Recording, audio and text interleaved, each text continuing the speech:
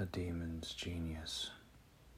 Humble as you say you are, your care hardly bears the sincerity of the hero you see yourself, as you fondle before those you claim should be grateful, long before they are given the dignity of their pain, as you share even more of your glories, no matter how kind you claim to be.